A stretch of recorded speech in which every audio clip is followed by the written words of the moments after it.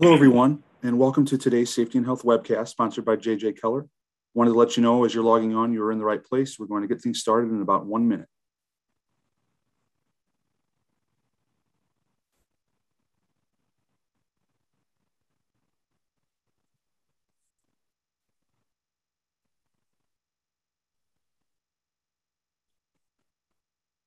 Hello to everyone as you log in. Wanted to let you know you are in the right place. This is the Safety and Health webcast sponsored by J.J. Keller.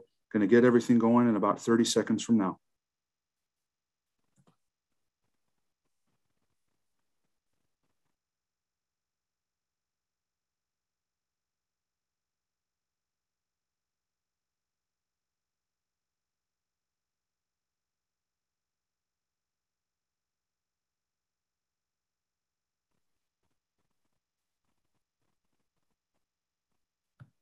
Hi, everyone, and welcome to today's Safety and Health webcast, Written Safety Plans, Laying a Foundation for Compliance and More, sponsored by J.J. Keller.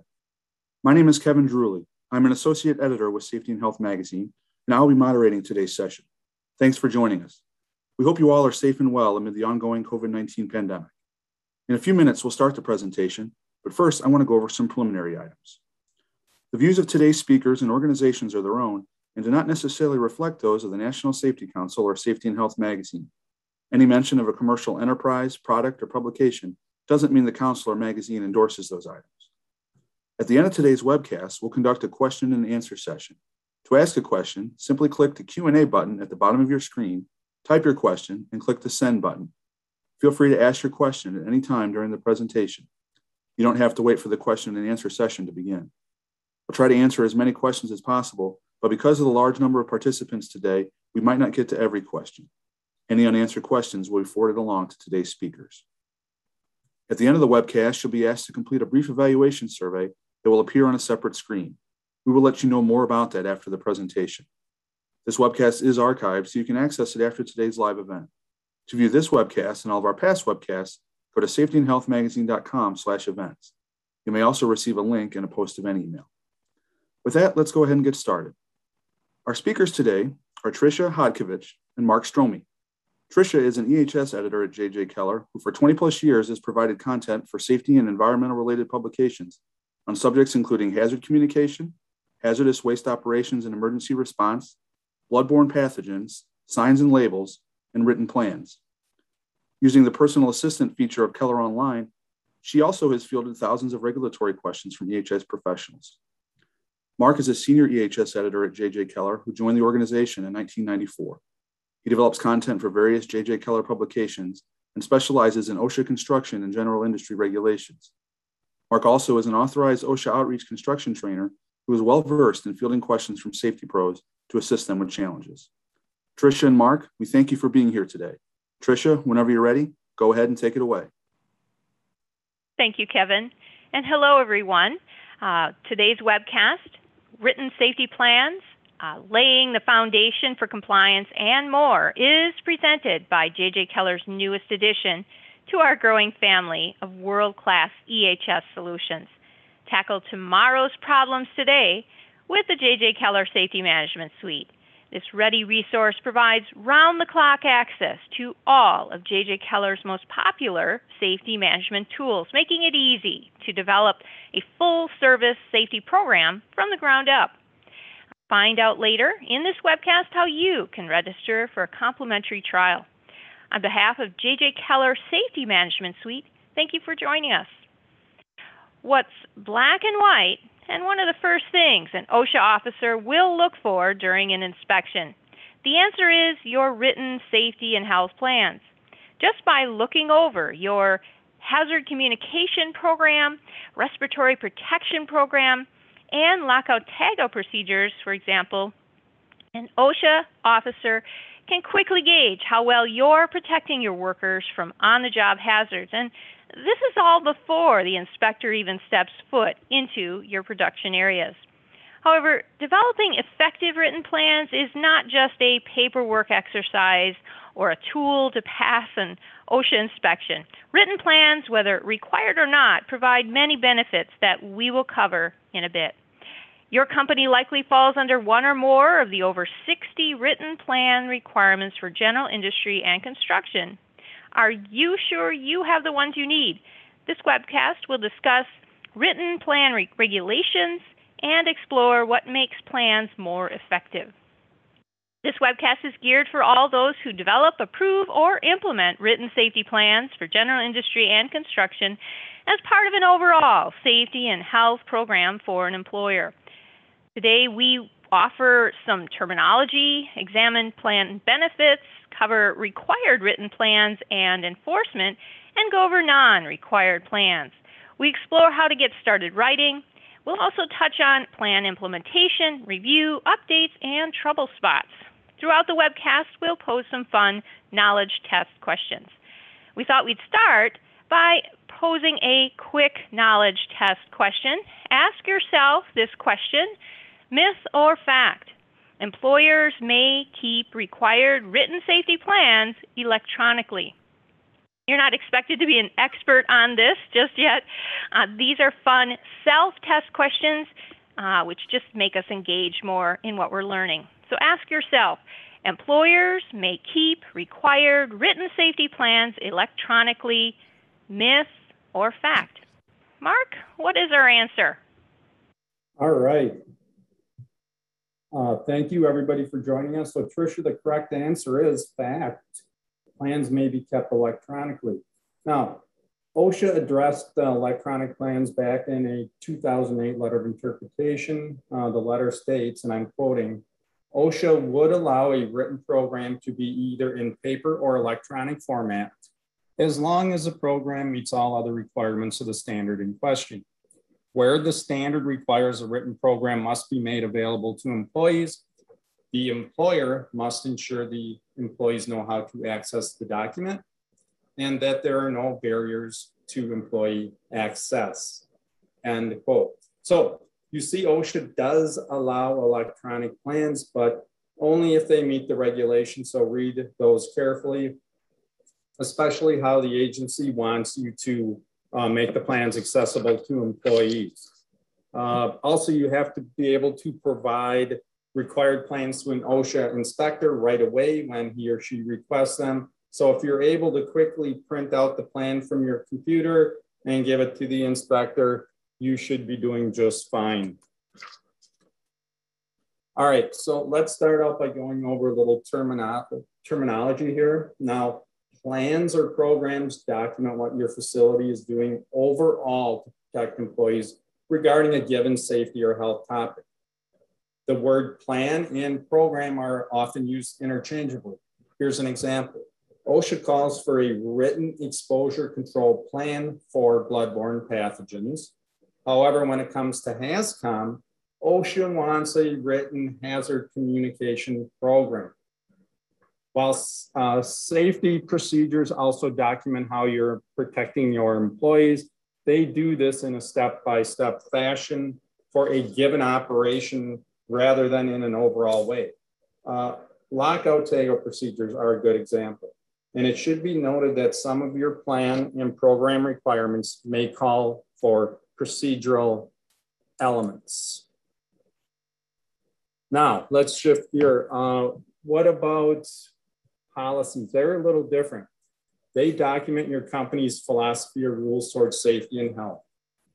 Now, as we go through the rest of this webcast, we'll simply use the term written safety plan or the abbreviation WSP, or just written plan to refer to all types of safety plans, programs, procedures, and policies. Keep in mind, we will not be covering other types of records such as training records, inspection and maintenance records, monitoring records, or injury logs. All right, so what's the purpose of a written safety plan? And it's going to vary from employer to employer. These plans can provide at least 16 benefits, and we have them listed on the slide there. Essentially, whether required or not, written plans are the cornerstone of a complete safety and health program. A plan defines and directs your safety and health efforts and provides your establishment or enterprise and its employees with safety and health goals. Now, this includes expectations, rules, and standard procedures. and defined roles and responsibilities. What it is, it's your evidence of management concern for an employee involvement with safety and health. Having effective written plans in place is going to help lower direct and indirect costs of injuries and illnesses and property damage. This raises the profit margin if you are a for-profit company. And Tricia, back to you. Excellent, Mark. So thank you. Customers often ask us if they need a given written plan or what written plans they need. Each regulation usually has a scope and applicability section. So if you find that a regulation applies to you, you'll want to see if there's a written plan requirement and read it carefully. If that requirement just says the employer must have a written plan, then you'll need to write one. But if the requirement narrows things and specifies who under the regulation is required to write a plan, then you'll want to make a determination as to if that means you or not. So if you're located in a state plan state, like California, Minnesota, or Washington, for example, your state may have more stringent requirements than federal OSHA. So, and it may even require additional plans. So we encourage you to check your state regulations for any further requirements. Also note that your workers' compensation agency may call for other written plans and provide discounts when plans are implemented. Let's head for the COVID. Yep, great. So this slide, before we get into all of the required plans for general industry, we thought we'd first talk about the newest plan in the bunch. In July, covered healthcare settings had to implement a COVID-19 plan, and if they had more than 10 employees, it has to be in writing. Plan elements include the elements you see listed on the slide. For the managing risk element, OSHA is looking for certain measures that we've all come to know.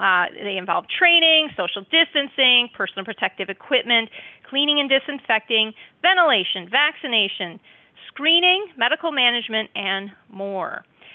All right, so this slide here is the first of 3 slides listing required written plans we've identified in the general industry regulations.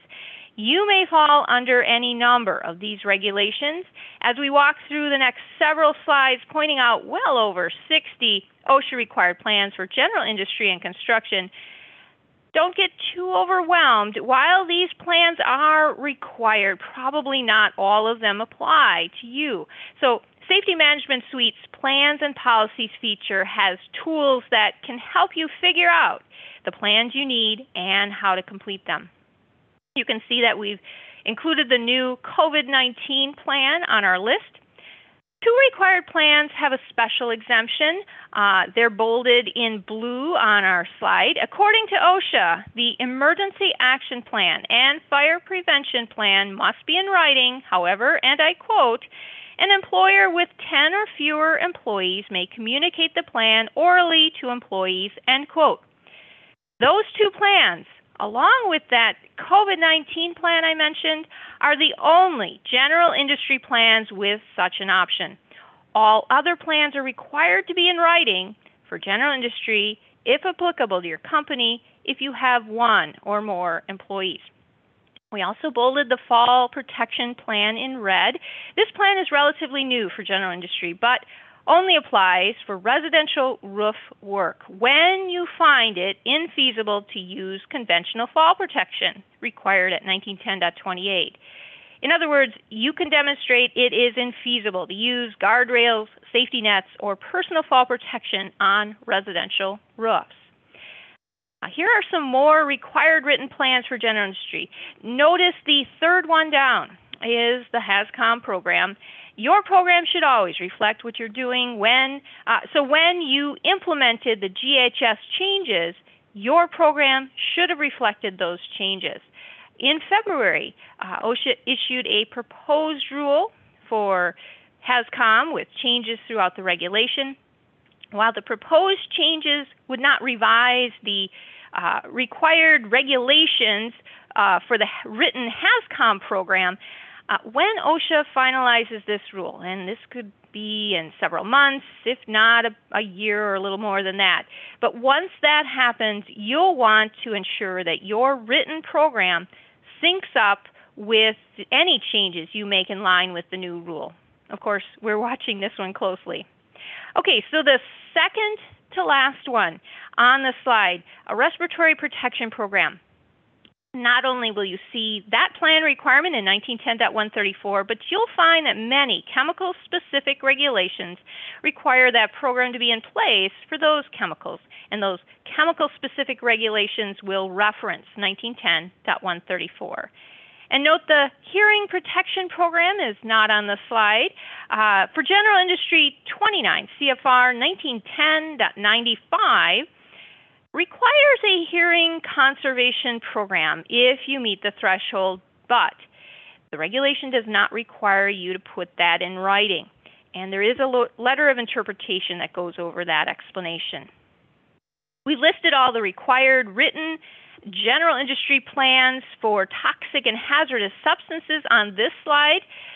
These are found in subpart Z of 29 CFR 1910.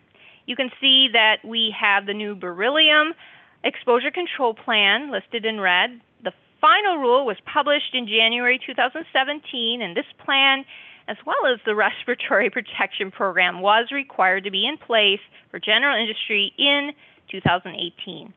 The newer respirable crystalline silica plan is listed. That one came out with a written plan compliance date of June 2018, and that was for general industry and maritime. The last compliance date in the silica standard occurred back on June 23rd, where hydraulic fracturing operations, they now have to meet the engineering control obligations. And this relates to our discussion because the written plan must describe engineering controls used to limit silica exposures. By the way, Safety Management Suite offers a toxic and hazardous substances compliance program template to help you complete one or more of the substance-specific plans listed on this slide, including the two new ones. The J.J. Keller Safety Management Suite is sponsoring today's event, so we'd like to offer our attendees access to our safety plan templates at no cost to help simplify your safety efforts. The J.J. Keller Safety Management Suite offers over 120 pre-written safety plan templates for OSHA, EPA, and DOT. And just choose your topics, fill out the forms, and in minutes, you'll have a comprehensive written plan that's built for your business. And along with your access to a free safety plan or plans here in the site, we'll also email you a digital copy of our Written Safety Plans white paper, where you will get answers to the top questions we receive on written safety plans. And so please select the poll, your interest on the poll. And Kevin, back to you. Certainly. No, had a couple questions, one for each of you related to this. First one's from Mark, and it asks, do we need to post written plans in a conspicuous place? All right.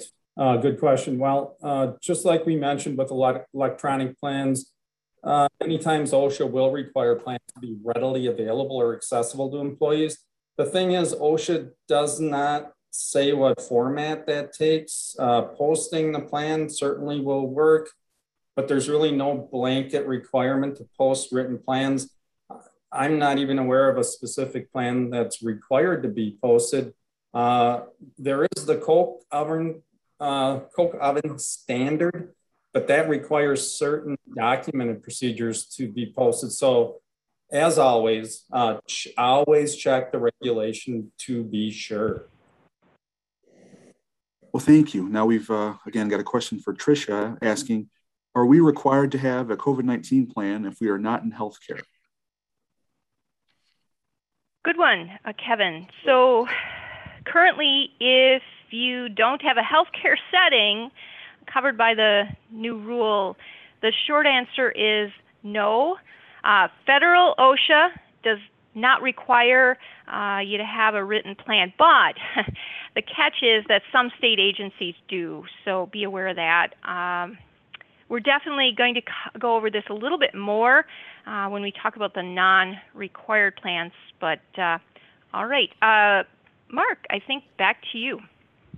Great, thanks. Okay, now this is the first of our 2 slides listing required written plans we've identified in the construction regulations. You notice there are fewer plans required for construction than general industry. For example, no written lockout tagout procedures, no bloodborne pathogen exposure control plan. But for construction, you'll see a new one, the site-specific steel erection plan. And notice we've listed the emergency action plan. Construction's 1926.35 says that EAP must be in writing. However, if you only have 10 or fewer employees at your site, you may communicate that plan orally to them. But you see for construction, there's no written fire prevention plan requirement, except for methylene deaniline. And that simply points back to the general industry regulation for a fire prevention plan and has the same option. So as for the remaining plans, they're all required to be in writing if applicable to your company, and you have at least 1 or more employees. Now for the permit required confined spaces, that's OSHA's subpart AA in 1926. That went into effect in August of 2015.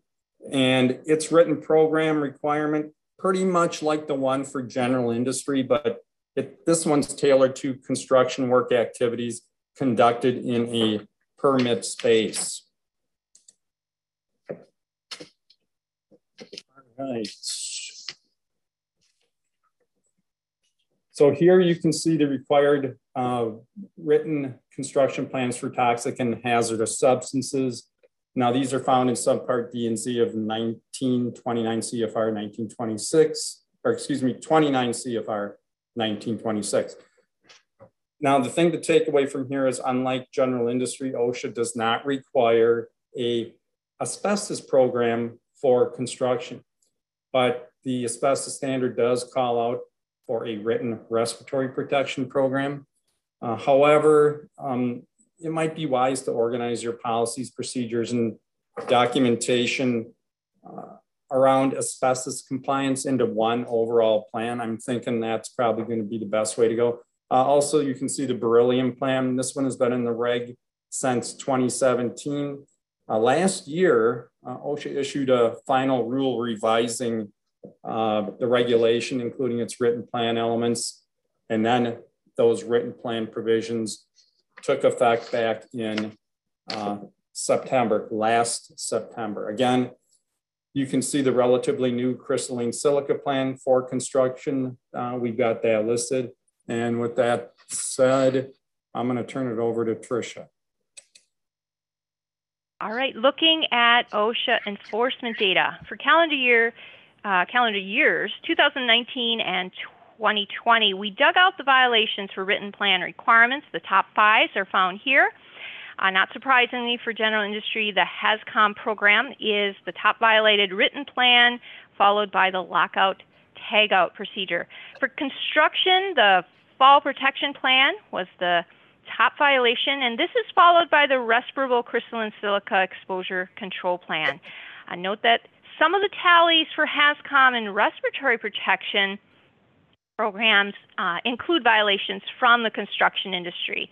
And get this, some violations of written plans are considered not other than serious, but serious. And so this means the penalty can reach $13,653. If you have more than one, the violation can multiply. Regardless, if you're getting started with, if you're starting your writing your plans one way, not the only way, but one way to prioritize, maybe to start with some of the plans on these lists. You might find that the regulations are not specific enough about what OSHA is looking for when it comes to written plans. The good news is several compliance directives do go into more detail. These compliance documents are meant to help OSHA inspectors determine what they should be looking for, but you can use them to understand the regulations, when the plans apply, and what you need to put into those plans. The CPL for emergency action plans and fire prevention plans, for example. It has an excellent explanation about when those plans kick in, depending on what options you take under the fire extinguisher regulation. Whether you do or don't keep fire extinguishers and whether you have some, all, or none of your employees use them, the options you choose make a difference in whether you need an EAP and or an FPP. The CPL for respiratory protection is relatively new. It explains the components of a compliant respirator program. The newer workplace violence CPL does not require a prevention program but recommends one and lists 8 elements that should be included. The CPL for HAZCOM explains how 1910-1200 will be enforced. 6 of those pages explain what inspectors will look for in the way of a written HAZCOM program. The CPLs for silica are new. One explains the industries OSHA will target for silica inspection. The other explains what inspectors look for regarding a written plan for silica. In June, OSHA issued its directive on the COVID-19 Emergency Temporary Standard, and about 6 pages cover what inspectors will expect in a written plan. All right, here's another self-test question to ask yourself. Small employers are exempt from all written safety plan requirements. Think this is a myth or fact? This is our second self-test question today. It says, small employers are exempt from all written safety plan requirements. Myth or fact? I'm sure a lot of small employers listening today are eager to know the answer to this one. Mark, what's the answer? All right, Tricia, the answer is myth. Small employers are not exempt from all written safety plan requirements. Safety plan requirements, you could just have one employee and it makes no difference. You have to have written plan requirements if the regulations apply. The only exceptions are for the emergency action plan and fire prevention plan. As we mentioned earlier, the EAP and the FPP can be provided orally if you have 10 or fewer employees at your establishment. Generally though, there's no across the board exemption for small employers, and there's no general cutoff number for employees. All right, let's take a closer look at a related frequently asked question. When is an EAP or FPP required? Now, you're going to find that in 1910.38 for general industry and 1926.35 for construction. They don't specifically require an emergency action plan. Instead, the regulations say this section applies to all emergency action plans required by a particular OSHA standard. So you have to figure out what those standards are to determine whether you need an EAP. Those standards include 13 regulations with everything from the fire extinguisher standard to the process safety management and HAZWOPER standards. The fire prevention plan for general industry and construction 2 is only needed when another OSHA standard requires it. There's 5 standards that do require the FPP, including, again, the fire extinguisher standard and some substance-specific standards. The good news is you will find lists of these standards in Safety Management Suite as indicated in that gray text at the bottom of the slide.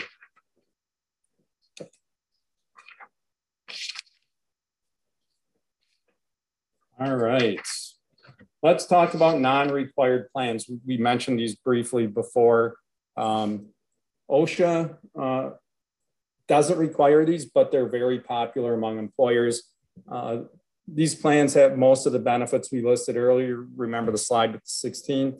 What that does is it streamlines your safety efforts, defines safety roles, that type of thing. However, we want to give you a few other reasons to write plans, especially if they're not required to be written. Makes a lot of sense. First, there's a general duty clause to the Occupational Safety and Health Act. That's a law that says you have to keep the workplace free from recognized hazards that are causing or likely to cause death or serious physical harm to employees. And think about it, with all the hazards at your workplace, how do you manage to do that? Well, a lot of people, a lot of customers, and a lot of companies implement written plans. So we put 1926.20 B1 and 2 here because these paragraphs actually call for accident prevention programs for construction. They require it. It says you must initiate and maintain such programs as may be necessary to comply with this part, and that's, of course, Part 1926. Now, it's our understanding that these programs are not required to be in writing. OSHA, but keep this in mind, OSHA cited these two paragraphs almost 3,900 times through the calendar year 2019 and 2020, 3,900 times. So it's a good idea to get your programs down in writing. Now, that may especially be the case if you don't want a comprehensive OSHA inspection. For construction, they have what is called the Focus Inspection Initiative, where the compliance officer comes in, wants to look at your safety and health program to see if in fact it meets 1926.20. And not only that, it has to be effective. If it is, the officer won't inspect the whole site, just a representative portion of it. And he or she will then limit the scope to just 4 things. That would be falls struck by, caught in or between, and electrical shock hazard.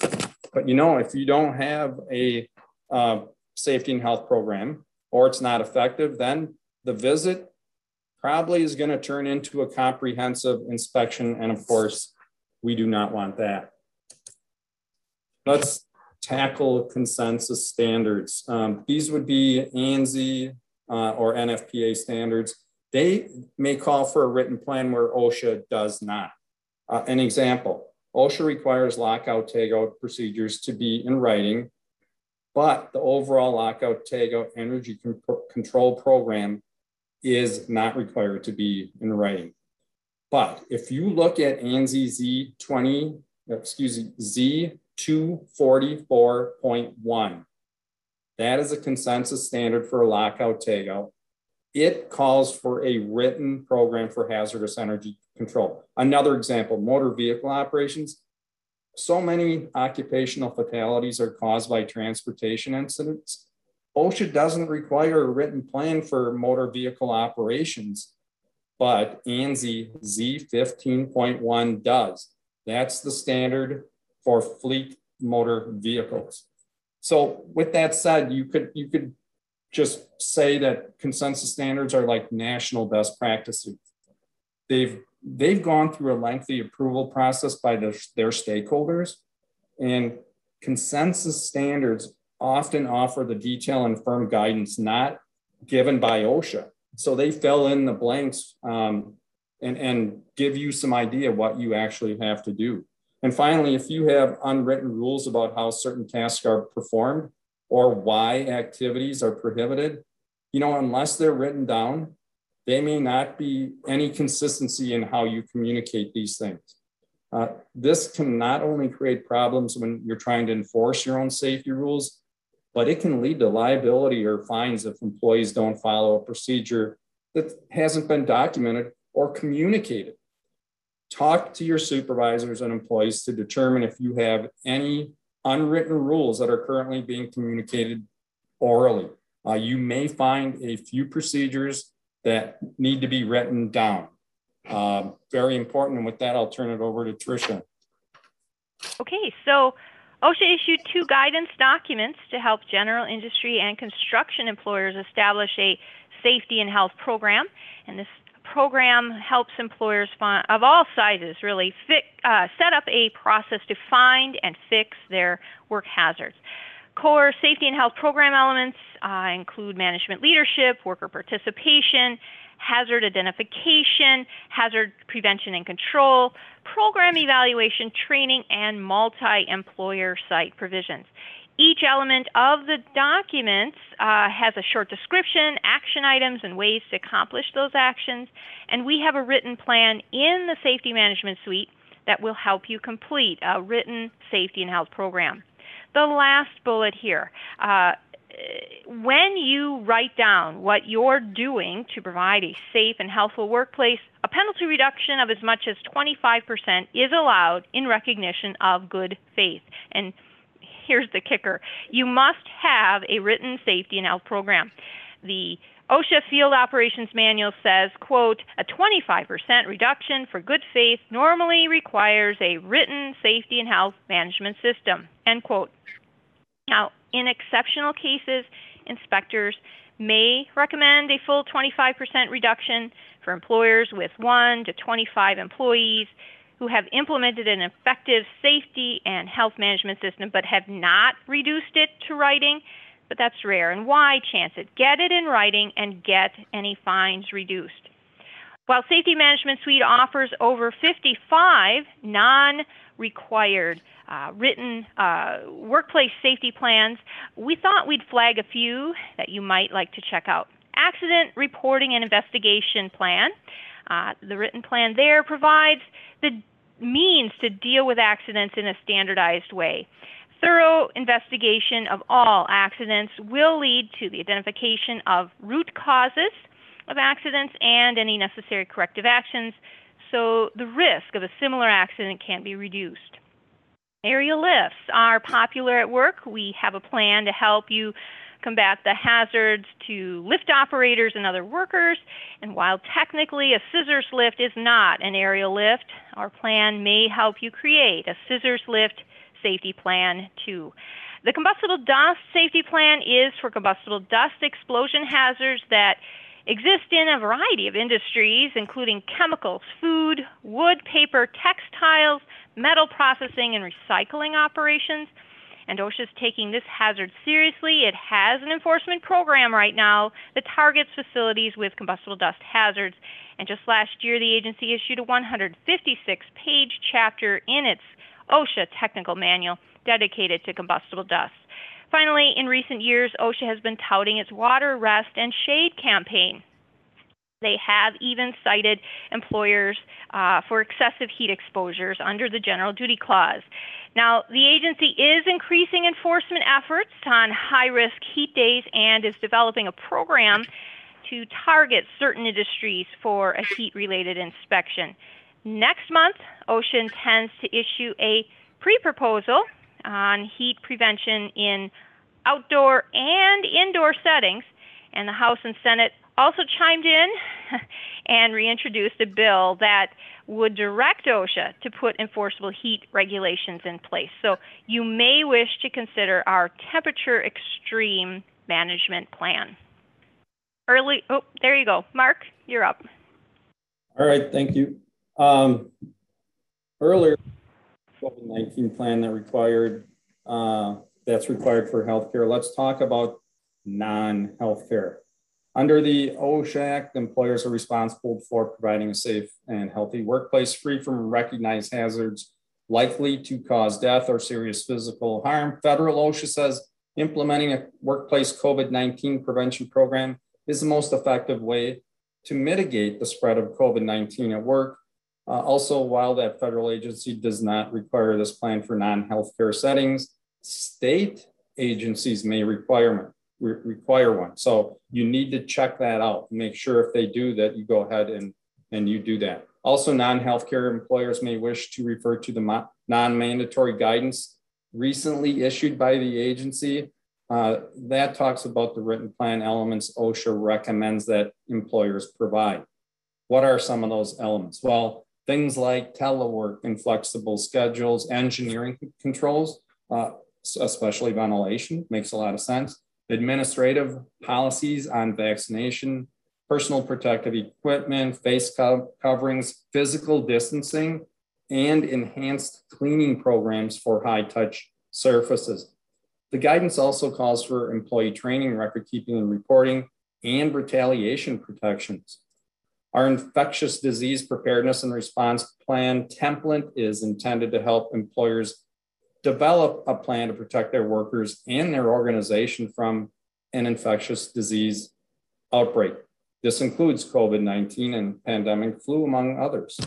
The plan is over 26 pages and includes 28 plan elements, but of course, you're only going to use the elements that fit your needs and you will omit the rest. Also remember that other regulations relate to COVID-19 and some of these have a written plan requirement. All right, now with that, let's ask in an interactive poll question. What kind of plans do you have in place? So none, required plans only, required and non-required, or you're not sure. Please be sure to click your answer and we'll have the results in just a bit. Kevin? Yeah, thank you, Mark. While we await these poll results, we'll answer an attendee question for Tricia. Tricia, an attendee asks, can we merge the EAP and FPP, or do they have to be separate plans? Good question, Kevin. So you can certainly combine your emergency action plan and fire prevention plan. It makes a lot of sense. The FPP is about preventing fires, right? And the EAP is about evacuating to the proper head count location when a fire or other emergency occurs. So good idea, but one caution, if you combine required plans into one document, I would suggest that you include a cross-reference section that would help the OSHA inspector to find the elements of the EAP and to find the elements of the FPP. So good question. So I think, Mark, we have some poll results. All right, according to our poll results, 10% have no plans, 27% have required plans only, 55 have required and non-required plans, and not sure, 8%. So many of you already have some plans in place. Some of you go above and beyond the required plans. Whatever camp you're in, you may wish to take a look at the over 80 OSHA-related written safety plans we provide in Safety Management Suite. All right. So you may wonder, what am I going to include in the plan? Like we said earlier, if there's a written plan required, read it carefully. Many times that written plan requirement is going to give you a list of required plan elements. And if it does, by all means, follow that list. For example, 1910-134C1 lists 9 elements that must be included in the written respiratory protection program if they're applicable. This approach makes things easier and straightforward, but even when the plan elements are listed, sometimes the terms and legal jargon can slow you down, and if that happens, it may help to see if those terms are defined in a definition section of the regulation. A lot of the regulations have that. Or see if the section of the regulation goes into more detail on your questionable area. What's more, there may be a CPL or a letter of interpretation that goes into more detail and provides more clarification. And Tricia, you're up next. All right, so what if there's no list of elements, or what do you include in a non-required plan? We've come to learn there may be any one of 20 elements in a written plan, and these are the elements that can help you to ensure compliance. And you may use all 20 elements in a plan. We've included these elements in our generic plan template, and you can use the generic plan to develop a safety or health plan on any topic you wish. So with the generic plan, you get to choose which elements work for your safety topic and your site. So with these 20 elements to choose from, you're not likely to miss much and can be confident that you're covering at least the big stuff in your plan. All right. Ask yourself this myth or fact question. An employer is allowed to use a plan template when starting to write a plan, myth or fact. This is the last self-test question today. An employer is allowed to use a plan template when starting to write a plan, myth or fact. Tricia, what's our answer? The answer is fact. You may use a template when starting to write your plan, but you must then tailor the plan to your own site and its operations, employees, and hazards. If a plan has not been tailored to your site, it likely won't be effective. So for those who thought this was a myth, you can take comfort in knowing you can actually use a template to start.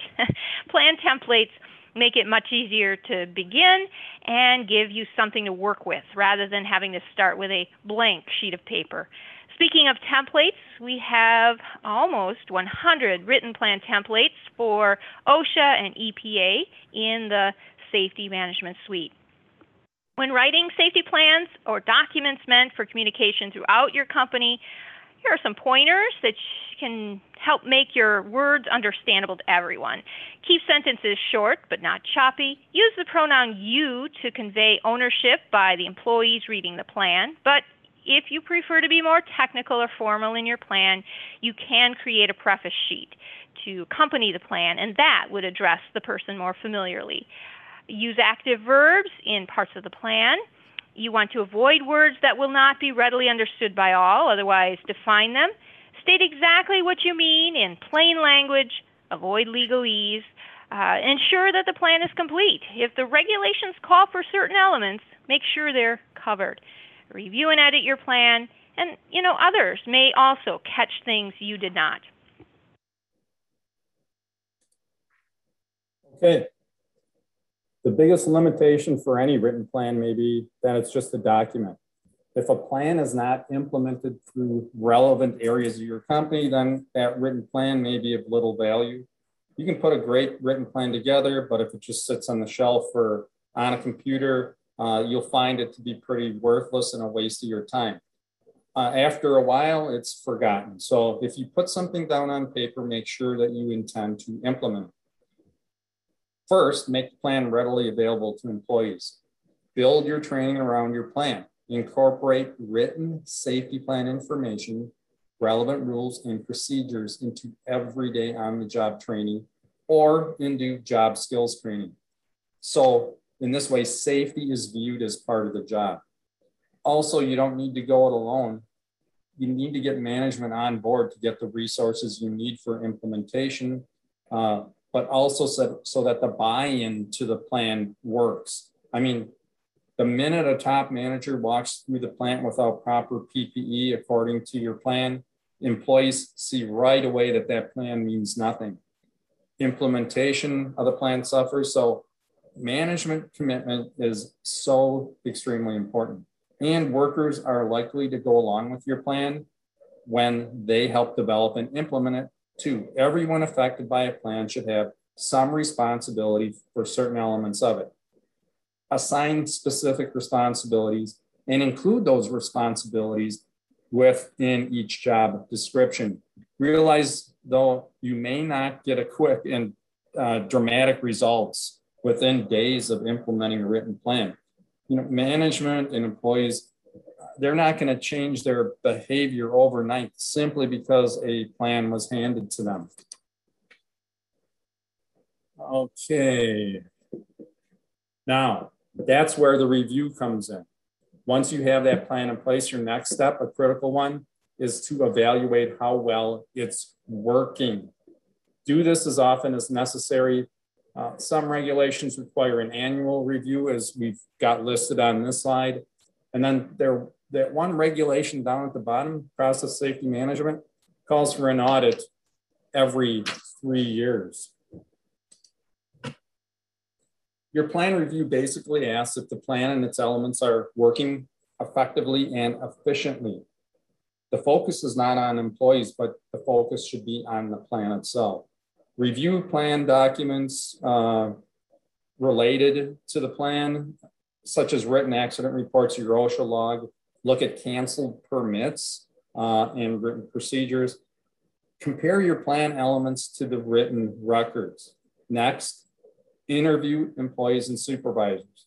Find out how well that plan is communicated and understood. To gauge safety training, ask employees about the hazards, how they're protected, and what they should do in an emergency. Ask supervisors, hey, how do you teach? How do you reinforce the training? How do you enforce the plan's work practices? And ask them what their responsibilities are during emergency situations. And then go ahead, ask upper management about their involvement in the plan. Next, examine your site's conditions to see what hazards you find. Look at inspection records, employee reports, incident investigations. See if any plan element failed.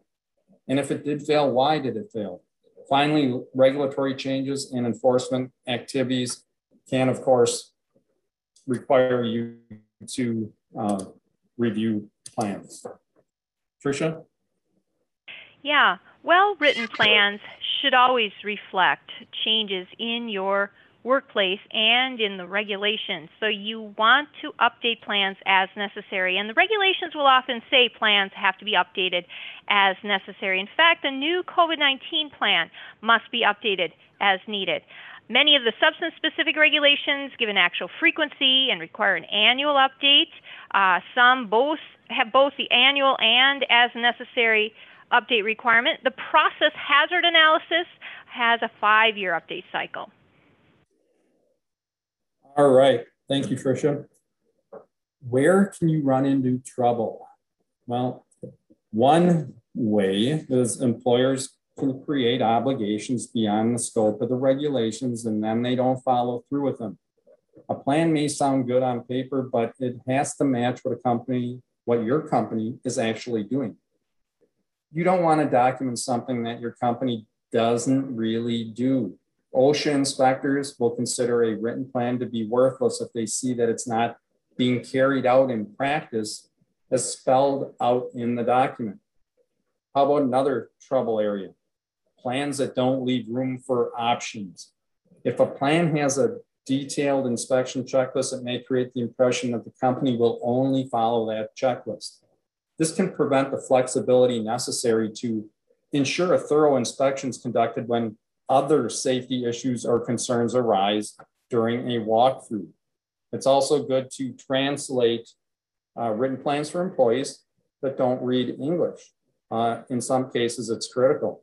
Your programs should be in a language all employees can understand.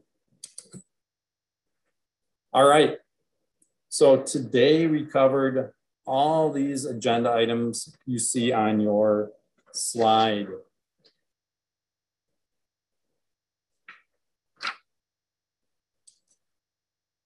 Now it's time for your questions. If we haven't sent yours in, now is the time to do so. Tricia and I would like to thank our event sponsor, the J.J. Keller Safety Management Suite, with your complimentary trial access, all of our most popular safety management tools, including written safety plan templates, customizable training programs, audits, and inspection checklists.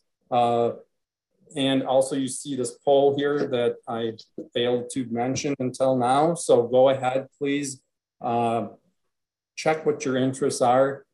And J.J. Keller Safety Management Suite definitely thanks you. So here you go, use this poll, and we're ready for some questions. Kevin, how about going back to you? Excellent. No, great job, Tricia and Mark. Thank you very much for your insights and expertise. Before we do start the Q&A, just want to remind everyone of the evaluation survey we're asking you to complete. The survey will open in a different screen after this presentation. Really appreciate your input because it'll help us improve future webcasts And again, we thank you for taking that extra time to offer feedback. As a reminder, if you do wish to ask a question, simply click that Q&A button at the bottom of your screen, type your question, and click the send button. So we'll now get going. Tricia, this one was for you. Can you talk about the hazard assessment? Sure, Kevin. Okay, so all general industry employers need to do a hazard assessment, and they're going to look for the hazards at work and determine whether PPE or personal protective equipment is needed. So that requirement is spelled out at 1910.132. I believe that regulation was listed in those list of plans there. But so once you do that, OSHA requires you to certify that you've done the hazard assessment. And so there are a number of elements in that certification. You document that the workplace has been evaluated, who certified that hazard assessment, the date, and kind of identify that document as a certification of a hazard assessment. One thing that I would add that's kind of a footnote, the PPE that you're going to consider for that will now include the personal fall protection. That was new with the walking working surfaces rule. With COVID-19, with this hazard assessment, it's important to assess the hazards to determine, whether you need a respirator. Face masks are not considered PPE, though. Just note that. Kevin. Thank you. Next question is from Mark, and it asks, are offices exempt from writing plans? Well, that is an excellent question. So even office settings may have to have a plan. It all depends on which written plan requirements apply to your office. They're typically general industry establishments, so you're going to focus on 29 CFR 1910, and then the general industry plans we listed on the slides. Hopefully, though, that list is going to be short. If you don't have a laboratory, for example, you don't need a chemical hygiene plan. Kevin? Thank you, Mark. Tricia, I have now a question for you asking, does the 10 or fewer employee exemption for EAPs apply to each location or to the company as a whole? Okay, so the written emergency action plan requirement, it's based on the number of employees that are physically in a facility at any time during any workday. So it's not based on the number of employees that are employed with a company. So let's say you normally have 10 or fewer employees at a facility, but you might have more than 10 employees that congregate at that facility. So then the plan has to be in writing if another OSHA standard requires that EAP. Let's say you have several facilities at the same location. This loophole is not about location. The EAP requirement is based on each facility and the number of employees that work or congregate in a facility. Okay, Kevin? Yes, thank you. Mark, this question asks, do we need to train employees on the information in our written plans? Well, you might. We know that you are to review that emergency action plan with employees if it's required. Check the written plan requirements. That'll tell you how that works. Also, check the training requirements in that regulation. That often will indicate if it calls for a written plan training. And this reminds me, Safety Management Suite has a list of training requirements at a glance that you will definitely want to look at. Kevin? Thank you. It looks like we've got time for one more question. Just Mark, in the time remaining, can you talk a little bit more about IIPP? All right. So that is the Injury and Illness Prevention Program for California. It's similar to the safety program we talked about. Now, federal OSHA does not require a written safety and health program, but some state plan states do require some kind of a program. They call them by different names. So IIPP, accident prevention program, that kind of thing, depending on the state. I know California, Washington, Oregon, and Minnesota have something similar. Hawaii and Michigan do. There's some others too. Federal OSHA though highly recommends a safety and health program, and we offer both the IIPP template and safety and health program template in safety management suite. Well, again, thank you. Unfortunately, we have run out of time this afternoon. Sorry that we didn't get to everyone's questions, but again, all of today's unanswered questions will be forwarded on to our speakers. And once again, we do hope you take the time to fill out the evaluation survey to provide your feedback. With that, we end today's Safety and Health Magazine webcast. We'd like to thank Tricia Hakovich, Mark Stromey, everyone at JJ Keller, and all of you who listened in. Thanks and have a great day.